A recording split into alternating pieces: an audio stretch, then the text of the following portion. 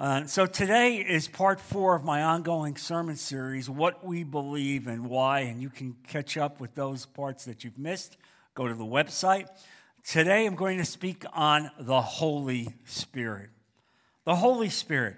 It's incredible how much the church, and I'll say the church globally, does not understand about the Holy Spirit. Even committed Christians really don't have a fundamental understanding of what the Holy Spirit is about. And I want to make sure that we address that issue today in your life because it's important. And you understand that the Holy Spirit is part of the Trinity, the Father, the Son, and the Holy Spirit, the Godhead, the three-in-one. And so you will not find the word Trinity in the Bible, although the concept, you see, is clearly revealed. We see the concept revealed in Genesis chapter 1, verse 1, where it says, "In the beginning, God created the heavens and the earth." So there was a Father at work in creation, but Jesus was there as well. We know that from other scripture that Christ was hands-on at the creation. John chapter 1, verse 3 says, "All things were made through him, and without him nothing was made that was made." We also read in Colossians 1, verse 16, speaking of Christ, "By him all things were created that are in heaven and that are on earth, visible and invisible, whether thrones or dominions or principalities or powers.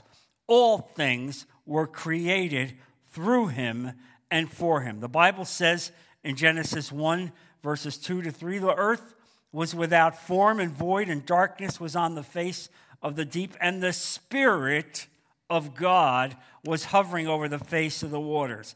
Then God said, 'Let there be light,' and there was light." And so you see the impact of the Trinity, the Father, the Son, and the Holy Spirit. I don't have this scripture up there, but it'll be easy to remember. Genesis chapter 1, verse 26, where the verse says, let us make man in our image." Well, who's the us? It's the Father, the Son, and the Holy Spirit. And so clearly one of the most poignant examples of the Trinity in action, all simultaneously come together, is at the baptism of Christ in the River Jordan. Here we see God, who is in human form, going down into the water to be baptized. And then God the Father speaks from heaven, "This is my beloved Son, in whom I am well pleased." And then God the Holy Spirit descends on Christ in the form of a dove. And so formally, when we baptize people, even to this day, we baptize them in the name of the Father, Son, and the Holy Spirit. And in the springtime, we will do that here in this church in the Gulf. And so no one described the Holy Spirit better than our Lord Jesus Christ. No one. Before he departed from this world, he promised his disciples that he would send another helper who would come in his place. Look, if you would, at John chapter 14, verse 16. And Jesus says there, "I will ask the Father, and he will give you another advocate to help you and be with you forever, the Spirit of truth. The world cannot accept him because it neither sees him nor knows him, but you know him, for he lives with you and will be in you. As I will not leave you as orphans, I will come to you." You see how Jesus recognized the sorrow that would take place, the emptiness that would take place in this world as he left this world. But he recognized that, and God recognized it, which is why the Holy Spirit comes. He comes to take the place of Christ and to be within your heart, so that when you accept Christ, God would put his Spirit into your body. In these verses, you see, Jesus promised his disciples that the Holy Spirit would be with them and be in them every day of their lives. In the same way today, the Holy Spirit is in the heart of every believer. And I want to assure you of this. And I also want to say to you, if you don't feel that, you need to come to Christ. And after this service, there'll be a chance when people will be up here to pray for you, because that's the essence. That's the leverage that you need in order to feel the Holy Spirit and receive the Holy Spirit. Now, in John chapter 16, Verse 7, Jesus tells his disciples, "Very truly, I tell you, it is for your good that I am going away.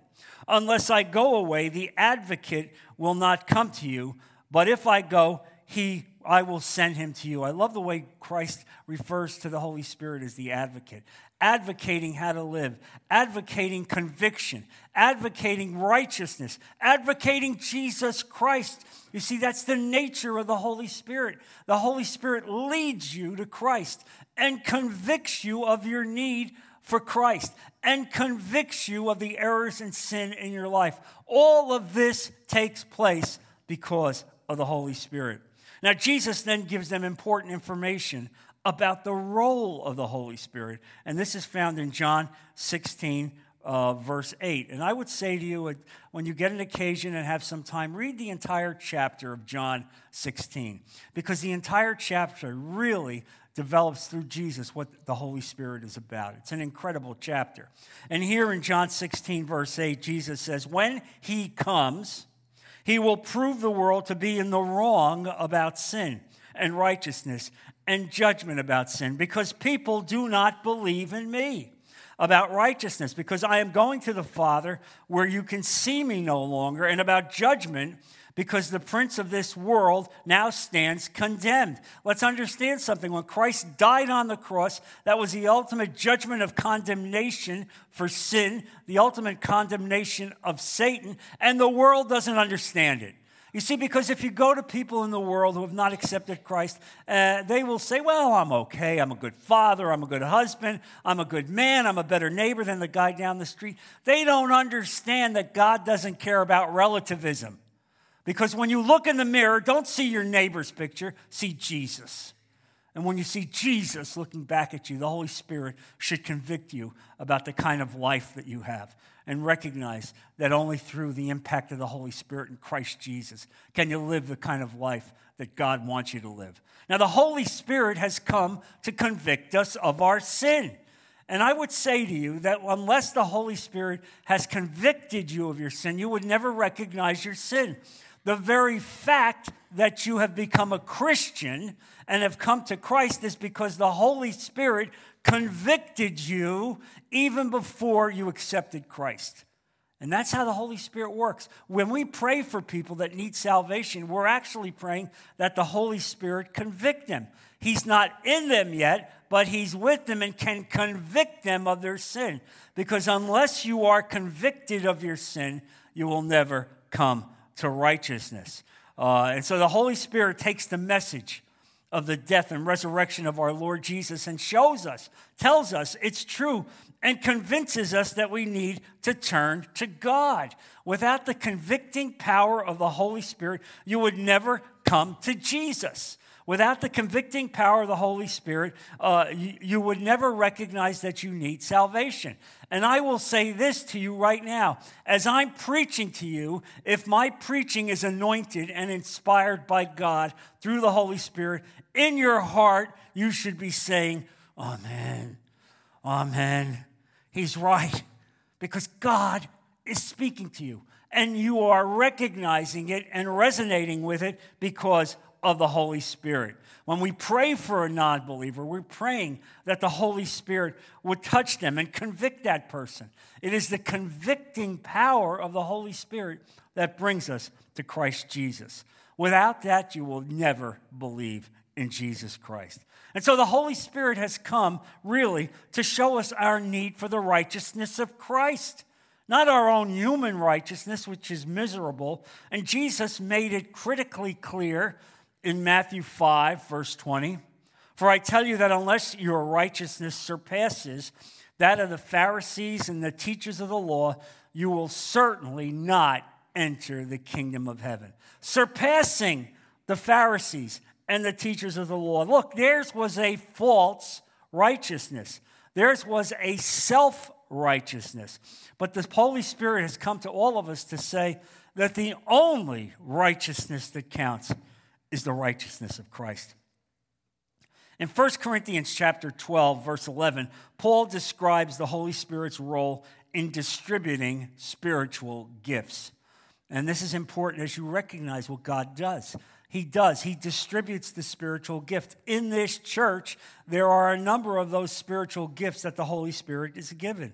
And the Holy Spirit decides what gifts he's going to give to each person. What are those gifts? Well, there's gifts of administration, gifts of discernment, evangelism, exhortation, faith, giving, helps, hospitality, leadership, mercy, teaching, and wisdom. All of those are spiritual gifts dispensed by the Holy Spirit through the church.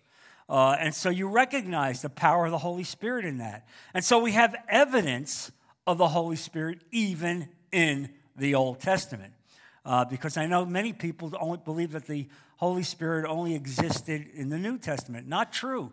The Holy Spirit existed in the Old Testament, where we see sometimes a temporary filling, a temporary anointing. A good example of this is the temporary nature of the filling of King Saul at the time that he was effectively anointed as the first king of Israel. If you look at 1 Samuel 10, verse 9, and you will see this great warrior king, Saul, turning to leave Samuel.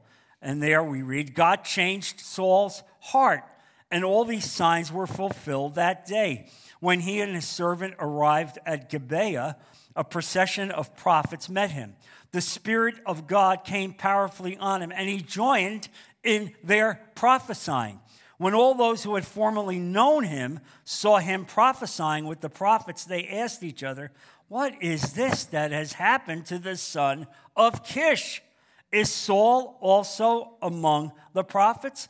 No, he wasn't among the prophets, but he received a temporary dispensation of the Holy Spirit as he was about to be the king.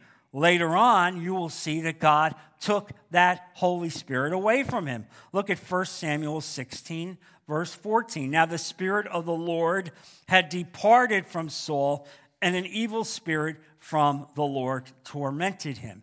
Now let's understand something. In the Old Testament, there was such a condition as a temporary filling of the Holy Spirit. Under the New Covenant, that is not the case.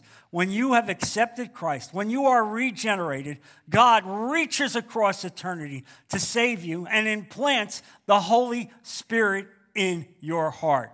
Each and every one of you that have committed yourself to Christ have the Holy Spirit. It is not a temporary issue. It is a permanent issue. It is the baptism of the Holy Spirit in the church age. This is a permanent act of the indwelling of the Holy Spirit in the life of the believer. Let me re-emphasize that. It is a permanent fact of the indwelling of the Holy Spirit in the life of the believer. Christians can be assured that the Holy Spirit will not be taken away from you. I want to emphasize that, because it's part of what I will speak about later, another week, about eternal security. Meaning that when you are saved, when you are held in the hand of God, no power, no principality can take you out of the hand. And as I was discussing that with somebody from the church, said to me, well, what about maybe nobody will take me out of the hand, but can I crawl out of the hand? Are you kidding me? God has closed his hand on you, and you think somehow you're going to crawl out of that hand? No, you're not. God will do whatever he can to keep you in his hand until you're called home to eternity. Amen, church? Let's understand that. Look at Ephesians 1, verse 13. And you also were included in Christ when you heard the message of truth, the gospel of your salvation. When you believed, you were marked in him with a seal, the promised Holy Spirit, who is a deposit guaranteeing our inheritance until the redemption of those who are God's possession to the praise of his glory. Drill down on that verse. When you believed, you were marked in him. How did God mark you? He gave you the Holy Spirit. And the Holy Spirit was a seal from God, marking you permanently. This is my child. And it's there until you go home to glory with God. understand what God has done. You know, how appropriate is it for us to have this message on Thanksgiving Sunday, when we thank God for everything that he's done, not the least of which is the gift of the Holy Spirit. You know, growing up, I didn't recognize this gift. I was really immune to understanding what the Holy Spirit meant, but it's only as I got older and studied Scripture, it became clearer and clearer that Jesus Christ was in my heart because of the Holy Spirit. And I recognize it because even now, when there'll be a certain piece of music or a certain word, and all of a sudden, I get emotional. I know it's the Holy Spirit. It's not me. It's not John, the hard guy that was in trial against people. All of a sudden, it's a different kind of John. It's a John inspired by the Holy Spirit. And so we recognize this, and we lift up our hearts to the work of the Holy Spirit. And so let's understand something. The Holy Spirit is indispensable to anyone who will be saved. I emphasize that. It is indispensable to anyone who will be saved. His work can be divided into three categories. And by the way, the Holy Spirit is a personage. It is an entity, okay? It is not some ethereal, ephemeral cloud. It is an actual entity. And his work can be divided into three categories. And those are pre-conversion, conversion, and post-conversion. And I want to speak to you so that you understand this. The pre-conversion work of the Holy Spirit prior to anyone believing in Christ or placing his faith in Jesus Christ involves setting the conditions that allow people to respond to God. And one of these roles is to convict you of sin. You see, here's the deal. You don't know who God is. You don't know who Jesus is. But yet, when God is reaching out to you, you are beginning to be convicted about your life. You recognize that you need a Savior. And finally, you begin to mourn over your spiritual condition. And through the faith that God then gives you, you reach out to God and say, I need a Savior. Save me, Father. And he then reaches out, saves you, and gives you the Holy Spirit. Recognize this. Not even your faith came from yourself. It was God that gave you the faith to reach out to him. And so the conversion work of the Holy Spirit, regeneration, changing, is defined as the impartation of a new life. Look at Acts chapter 2, verse 38, where following Pentecost, immediately after Pentecost, Peter makes this statement: repent and be baptized, every one of you, in the name of Jesus Christ, for the forgiveness of your sins, and you will receive the gift of the Holy Spirit. This is the same guy that 2 months before walked out on Christ, denied that he even knew Christ, cursed to prove that he couldn't be one of the disciples. And now, what happened? The impartation of the Holy Spirit descended on Peter, empowered Peter. Now he goes down into the streets and sees thousands of people who are not saved, antagonistic Jews, and delivers that message: repent and be baptized. And I want to assure you that the Holy Spirit was there convicting those people in the streets. And so upon conversion, the believer in Jesus Christ, is said to be baptized into the body of Christ by the Holy Spirit. What does that mean? It means that the Holy Spirit is now in your life, filling your life, walking with you, empowering you, and you now are attached to the body of Christ. Because when God sees you, he now sees you through the filtering lens of Jesus Christ, and he sees you as holy and righteous. And let me assure you, you're not holy. You're not righteous. Well, at least I can speak for myself. But I know this, that when God sees me through Jesus Christ, I am holy and I am righteous. And so that's important that you understand that. And Paul emphasizes this fact as he emphasizes the role of the Holy Spirit in 1 Corinthians chapter 3, where he says, for in one Spirit We were all baptized into one body, whether Jew or Greek or slaves or free. We were all made to drink of the one Spirit. He's not talking of baptism in water. He's talking about the baptism of the Holy Spirit, that when you have been saved, we are now baptized into one body, Jesus Christ. It doesn't matter whether you were a Jew or a Gentile, a slave person or a free person. You are now in one body of Jesus Christ because of the Holy Spirit. And so the post-conversion work of the Holy Spirit is the filling and the empowering and guiding of the believer as the Holy Spirit's ministry works in your heart. While the baptism of the Holy Spirit occurs only once when you are converted, the filling of the Spirit can happen multiple times after conversion. And that's part of what I want to emphasize to you, that you need to be continually refilled, that you have to ask God, Father, fill me, empower me, continue to give me your Spirit. Yes, I've been filled with your Spirit. Yes, I've been baptized. But here's what a lot of us have done in our life. We've turned the Holy Spirit pilot light down real low, right? Turn it down real low. Why? I don't want people to think I'm too flaky. I don't want them to think I'm too zealous or too religious. And here's what the message is today. Take it and turn it all the way up and then pull the knob off. That's how you are to live. This is how Christ wants you to live. Empowered by the Holy Spirit. How else can you walk with God? How else can you change a world? How else can you change your family unless you're filled with the Holy Spirit and understand how to live through the good times and the bad times? How can you face the dark periods of time in your life unless you have the assurance of the Holy Spirit in your life, living within you and directing you and convicting you? Look, Paul indicated that it was the obligation of the church at Ephesus to be filled by the Spirit. Look at Ephesians 5:18, where he says, do not get drunk on wine, which leads to debauchery. Instead, be filled with the Spirit. Don't look for things of this world to fill your heart. Look for God to fill your heart with the Holy Spirit, and he will do that. And what's the evidence of the Holy Spirit? Well, the evidence of the Holy Spirit is the fruit of the Spirit.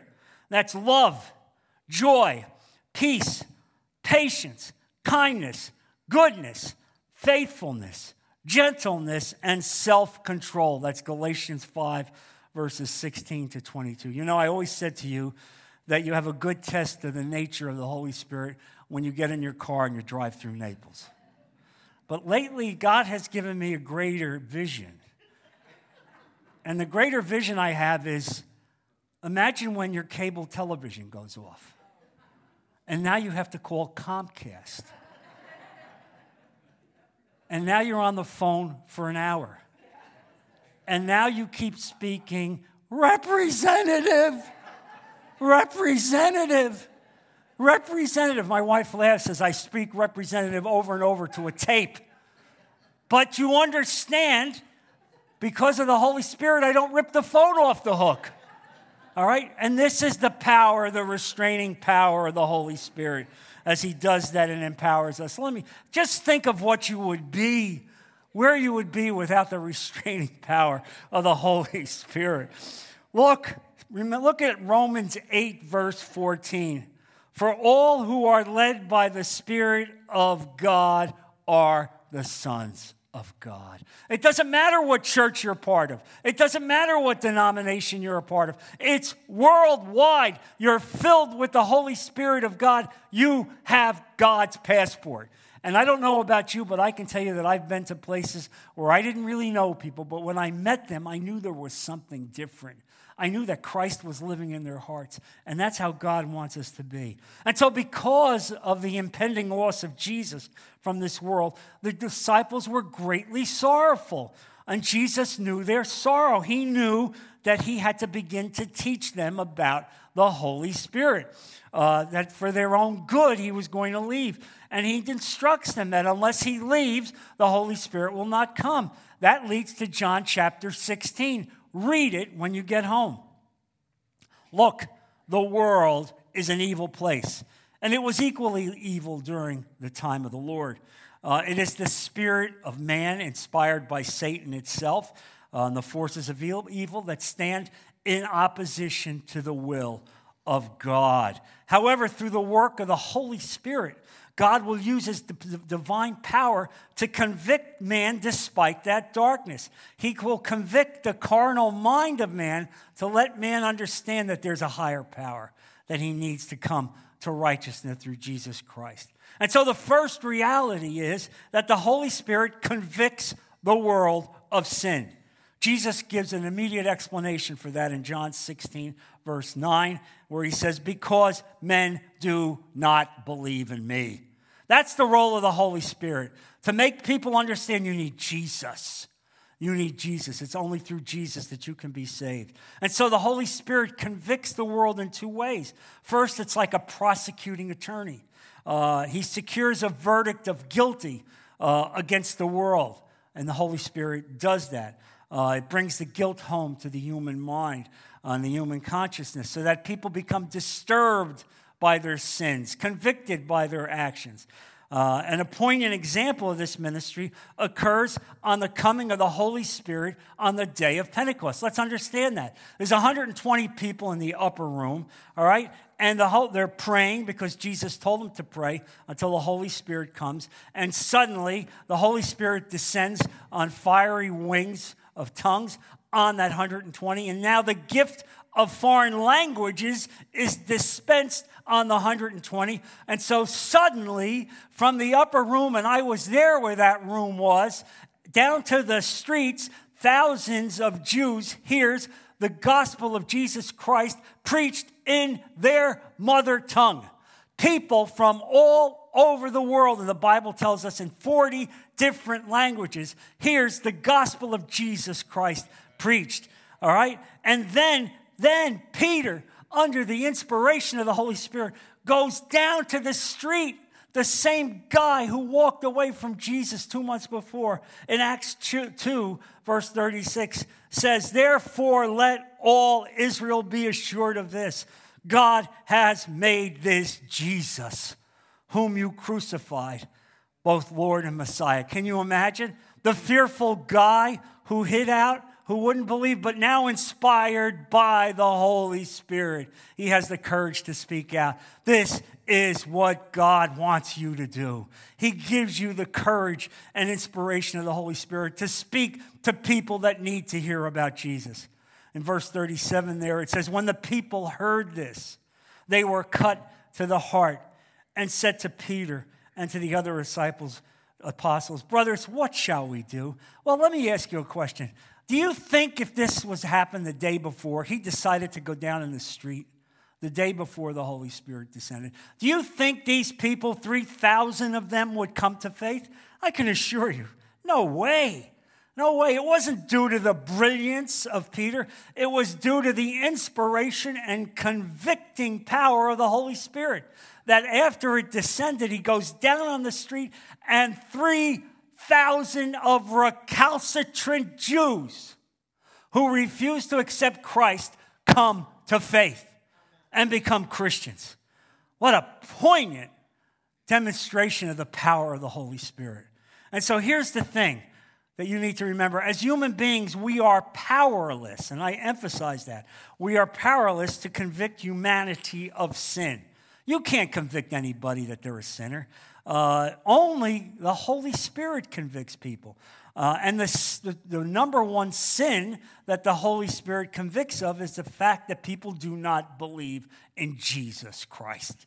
It is the convicting power of the Holy Spirit that brings that to your heart.